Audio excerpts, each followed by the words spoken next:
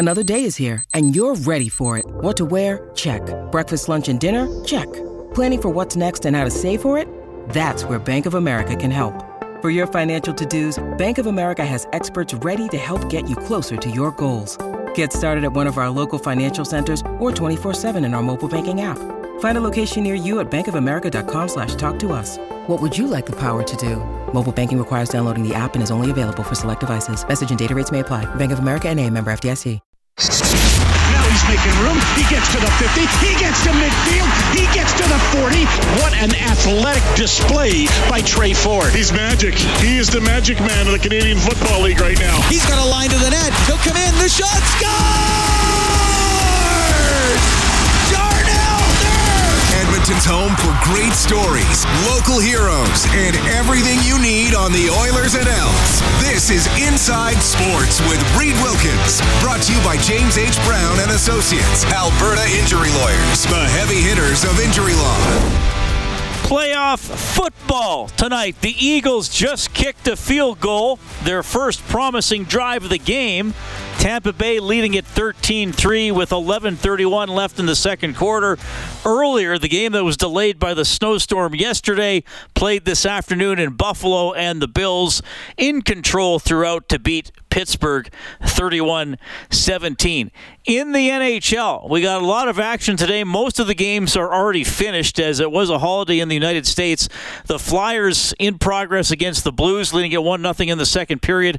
Going to the third, the Avalanche and the Canadiens are in a 2-2 tie. LA snapping an 8-game winless skid, 5-2 winners over the Hurricanes. Vegas knocking off Nashville 4-1. Minnesota pounds the Islanders 5-0. Tristan Jarry gets the shutout for Pittsburgh in a 3-0 decision over the Kraken, so their 9-game winning streak comes to an end. Seattle will be here on Thursday to face the Oilers. Ducks get by the Panthers 5-4 in overtime. The Canucks settle for a single point in Columbus. Blue Jackets win at 4-3 in a shootout. Bruins blank the Devils 3-0. Sabres blank the Sharks 3-0. A lot of shutouts today as it is Martin Luther King Jr. Day in the United States. Oilers and Leafs tomorrow right here on 6:30 CHED. It is 5:30 for the face-off show. The puck will drop at 7 as the Oilers go after their 11th consecutive victory. So it's always a good vibe in the building whenever the Leafs come to town, but I think there'll be a little extra juice because of the Oilers' long winning streak. You know that there's going to be the Go Leafs Go chant going back and forth with the Go Oilers Go chant, or Here We Go Oilers, whatever fans choose to do tomorrow night. So the players notice this. I don't know how much they notice it, but they certainly notice some of it because Nugent Hopkins alluded to it today, and Nuge says, I got faith in Oil Country that they're going to be the louder group. As far as in the building, we know our fans will be louder. They always are, and you kind of want to put the other ones to bed a little bit and have a good game for the ones that show up for us. So it's just going to happen when you play a team like Toronto or Montreal. So it's definitely part of it. But as far as the game, we just want to keep the same mindset. Well, the Oilers' mindset has been a pretty good one lately, and I'm sure it will be a very loud and energetic arena tomorrow night. It is always, I mean, really, to me, you get most of the Canadian teams, I would say, except for Ottawa, and if you are a Senators fan out there, I'm not trying to troll you, just my observation. And this, I also base this on, for the last several seasons, having done the Face-Off show in Studio 99, so seeing fans come in with other jerseys, the jersey for the road team, and getting a sense of the energy in there. Generally, we don't get a lot of Ottawa, but we certainly get, I would say, Calgary, Toronto, and Montreal. We get the most of. Vancouver's usually fairly well represented. Winnipeg usually fairly well represented. Not a lot of, I would say Ottawa then lags after maybe somebody like Chicago or even Detroit or Philadelphia had a lot of fans there this year. We even see some LA. I mean, don't forget, Wayne Gretzky and a bunch of Oilers did play for the LA Kings at one point. So that some people still have that lingering fandom from there. But tomorrow, no doubt, there'll be a lot of Leafs fans, as in there will be a lot of very loyal and loud Oilers fans as well. So it's this season. I was just saying to Bob at the end of Oilers Now, we're not even at the halfway point, and look at everything that we've been through. The horrific start, the outdoor game, the coaching change, a recovery under the new coach, and then a little bit like, oh, wait a minute, and then, it's going in the right direction. 10 in a row, wins in 18 of their last 21, and I just wondered, I've wondered in the past, too, what it's like for Glenn Gulutzan, one of the assistant coaches through all this, because he came in the summer of 2018 to work under Todd McClellan, who then himself was let go. So then Gulutzan has been under McClellan. He's been under Ken Hitchcock. He's worked with Dave Tippett. He worked with Jay Woodcroft, and now he's working with Chris Knobloch, and he remains on the coaching staff. So Chris Knobloch didn't do the coach's media availability today. He had some player meetings, so Gulutzan came out and spoke. And, of course, he's been a head coach in the past. He knows how this all works. But I had to ask him, what has this been like for you? How adaptable have you had to be working under 5 head coaches? We've had 5 really good people in here, so it's easy to make the adaptation. And you guys know, you guys been around it. It's not like everything drastically changes. It doesn't. There's a few tweaks, a few nuances that some coaches emphasize that other coaches don't. So it's small little tweaks, but we've had really good people here. So for me, over the last 6 years, it's been hard emotionally, if you want to get into that, because you grow tight when you're going to war with somebody all the time, and you're battling and you're digging in, you're having arguments and you're having laughs and you're going out for suppers, and it's not easy when all of that ends. But that's the nature of our business. But we've had really good people. All right, that's a little bit there from Glenn Gulutzan on having been with the Oilers through now 5, well, I guess through 4, and in the process of the 5th one as an assistant coach. Certainly it's been going very well under Chris Knobloch. So I know how the fans react to the 10-game winning streak. For the most part, you're very excited. Maybe somebody out there isn't excited. I think most of you are excited, happy, maybe relieved after the bad start that the team is looking like the team that you thought they would be most of the summer. I think certainly a lot more optimism and excitement about the rest of the year. You hear how the players react. Generally calmness. There's certainly the acknowledgement that they've won 10 in a row, that they knew about it but weren't dwelling on it. They've expressed some surprise that none of the 1980s Stanley Cup teams ever won 10 in a row or more. I know somebody was saying to me today, well, they didn't have overtime in the 80s. Well, they did for most of the 80s. It wasn't 3-on-3. I mean, things are different. I mean, the goalies in the 80s weren't nearly as good, so we can go back and forth on that. This team's got the record. Full marks for doing so. But hang on a sec, Kellett. Sorry about that, guys. I had to sneeze. I think did I get my mic off in time? You did. The sneeze. Glove saving a beauty. The sneeze presented by Cougar Paint and Collision. Our family helping your family for 40 years. So I'm going to be thrilled to sponsor that. So we've heard, we hear from the fans, hear from the players about it. Knobloch has talked about it a little bit, but I want to ask Gulutzan, do the coaches, do you take a moment to talk about this? Do you recognize it while it's happening? How have the coaches processed the 10-game winning streak?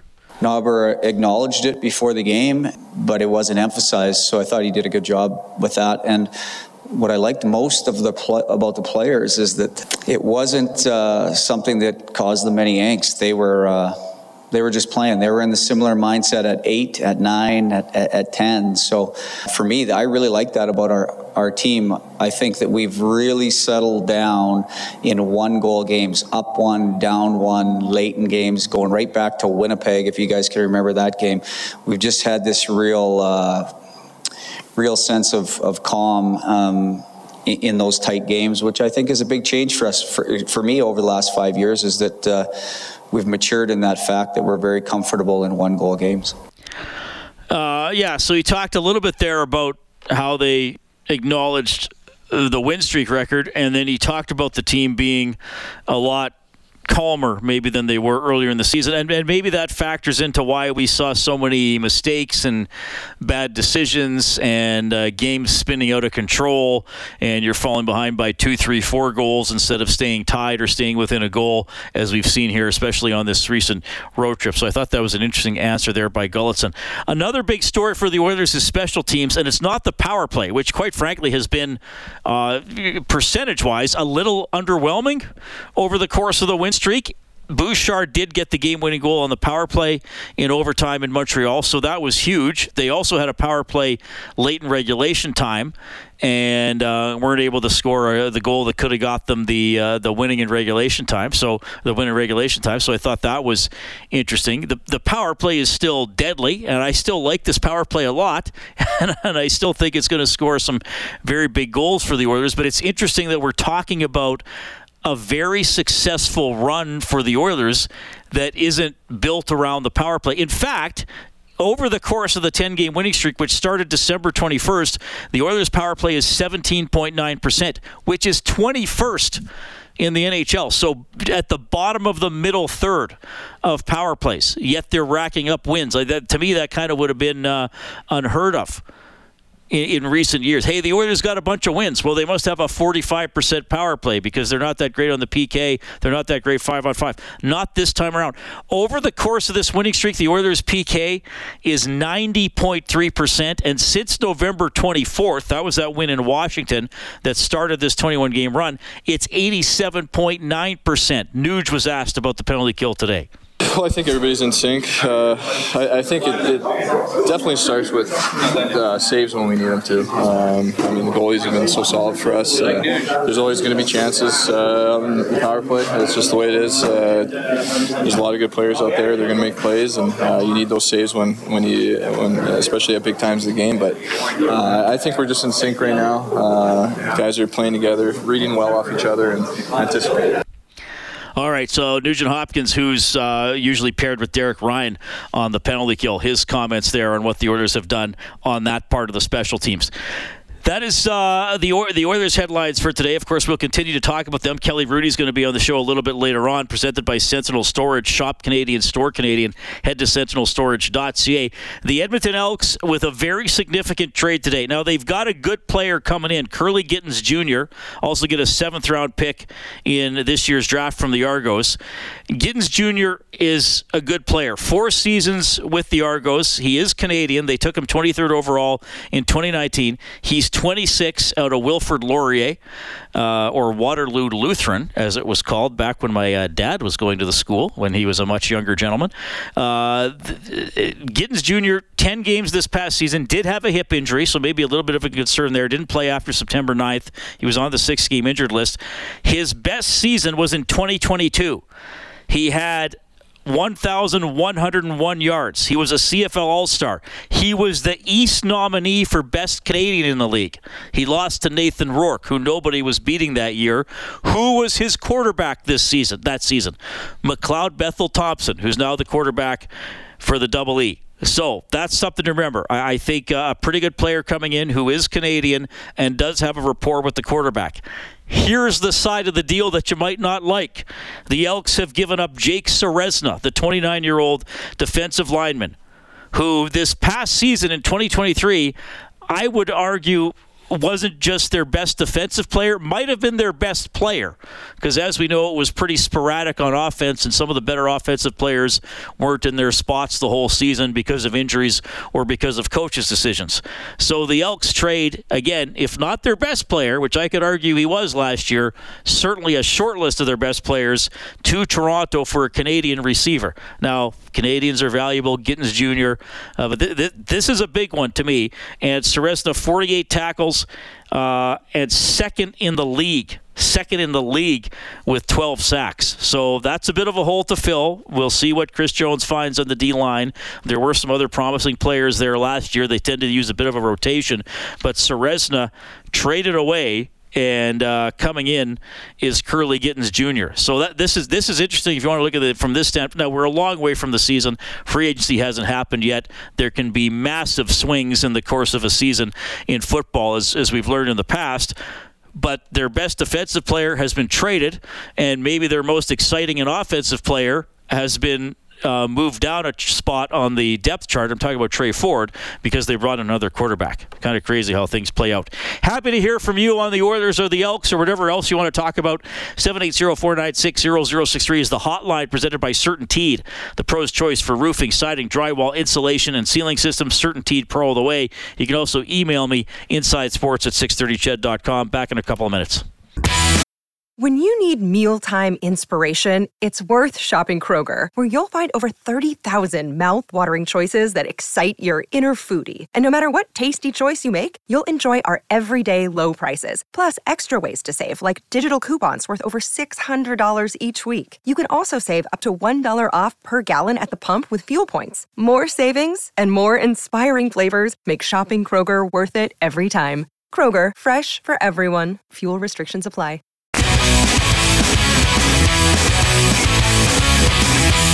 Inside Sports with Reed Wilkins is brought to you by James H. Brown and Associates, Alberta's precedent-setting injury lawyers.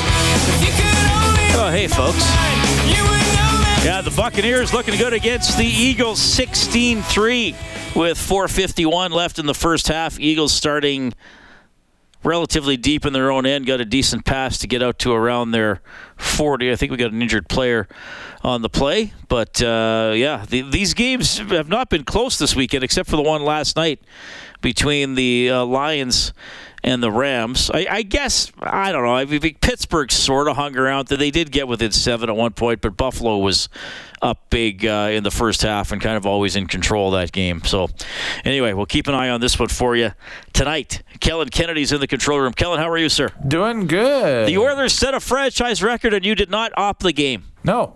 You had the night off. I had the night off. Did you get to watch the game? I did, yes. Okay. Just short and to the point. Yeah. It was a fun game to watch. I quite enjoy games from the Bell Center there in Montreal. It's definitely got a different ambience to it than anywhere else in the league. Now, when you watch the Oilers games that you aren't working, are you comfortable discussing this? Do you watch them at home with people? Did you go out? What do you do? It's a mixture, yeah. It all depends on what's happening. So, of course, nobody was going out anywhere last weekend or this past weekend, so I stayed at home and watched it. It was a good night to be, yes. Yeah, it was a good night to be inside. It was a good night to be inside and watch the Oilers win their 10th in a row. And then you could go to bed early, too, because it was a 5 o'clock game. Yeah. So you didn't have to stay up till... Although I fired up the PS5 and played some NHL 24. Oh, you were inspired by the Oilers to play some video game hockey. I did, yes. Yeah. That's awesome. All right. 780-496-0063. What do we have? Oh, the real-life Oilers did better than I did. Oh, okay. Like so. Your video game team not doing well. Not doing well. Might have to fire the coach. And the GM and everything else. Anyways. We'll start with the football stuff coming in here on the trade today that the Elks made. We'll start with Magic Mark text again and says, how is Chris Jones still considered a good evaluator of talent? He traded a team's best defensive player for someone who will be their third receiver at best. Don't get me wrong, I do think Gittins is a good player, but he's not worth giving up someone on Ceresna's caliber. That's from Magic Mark. Well, it's never boring with Chris Jones, and I'm well aware of the fact, because I hear it both on this show and in my life away from the radio, that there are a lot of people who have lost any sort of tolerance for Chris Jones. And after 2 4-14 seasons, I get the criticism. This is a big trade. I mean, you're giving up a very good player. Again, I do think Gittins is good, and I do think he's going to help on offense. But a coach who has sort of built his reputation on defense, it is sort of surprising that he would trade Ceresna. Does he have something else up his sleeve? Is he confident in, Noah Curtis or Jamin Pelly being healthy this season? All fair. As someone whose opinion I trust about football also said to me, Reed, the Elks' weakness on defense was their run defense, and Ceresna is not as good against the run as he is against the pass. That's the opinion I got from somebody else. So yeah, but I'm not surprised to get a message like that, given how it's gone for the Elks in this tenure under Chris Jones. Mm-hmm. Other side of the coin from Hans, text again tonight, says, love the move to bring in a receiver who already has a connection with NBT. McLeod Bethel Thompson, henceforth known NBT for people new to the CFL game or to the Elks. They also use a rotation on the defensive line so you can replace Ceresna by committee. That's from Hans. They do rotate on the defensive line. I'm not sure you replace Ceresna by committee because he got 12 sacks, but I understand that sentiment. I get, like the previous texter said, Gittins Jr. will be their third best receiver. I'll tell you what, if you got a Canadian as your third best receiver, that's pretty good. Gavin Cobb would have been the Elks' third best receiver or their best Canadian receiver last year, who wouldn't have been their third best receiver. So if you got a good Canadian in your top four, that does help. It does help with the ratio for sure. Anyway, both interesting texts. 780-496-0063. Kelly Hrudey on the Oilers' win streak. On win streaks he was a part of. And did he think Draisaitl's goal on Saturday night should have been disallowed for goalie interference? By the way, the Eagles get a touchdown, and then because of a penalty, they get to try the 2-point convert from the 1, and the brotherly shove fails. It's 16-9 for the Bucks.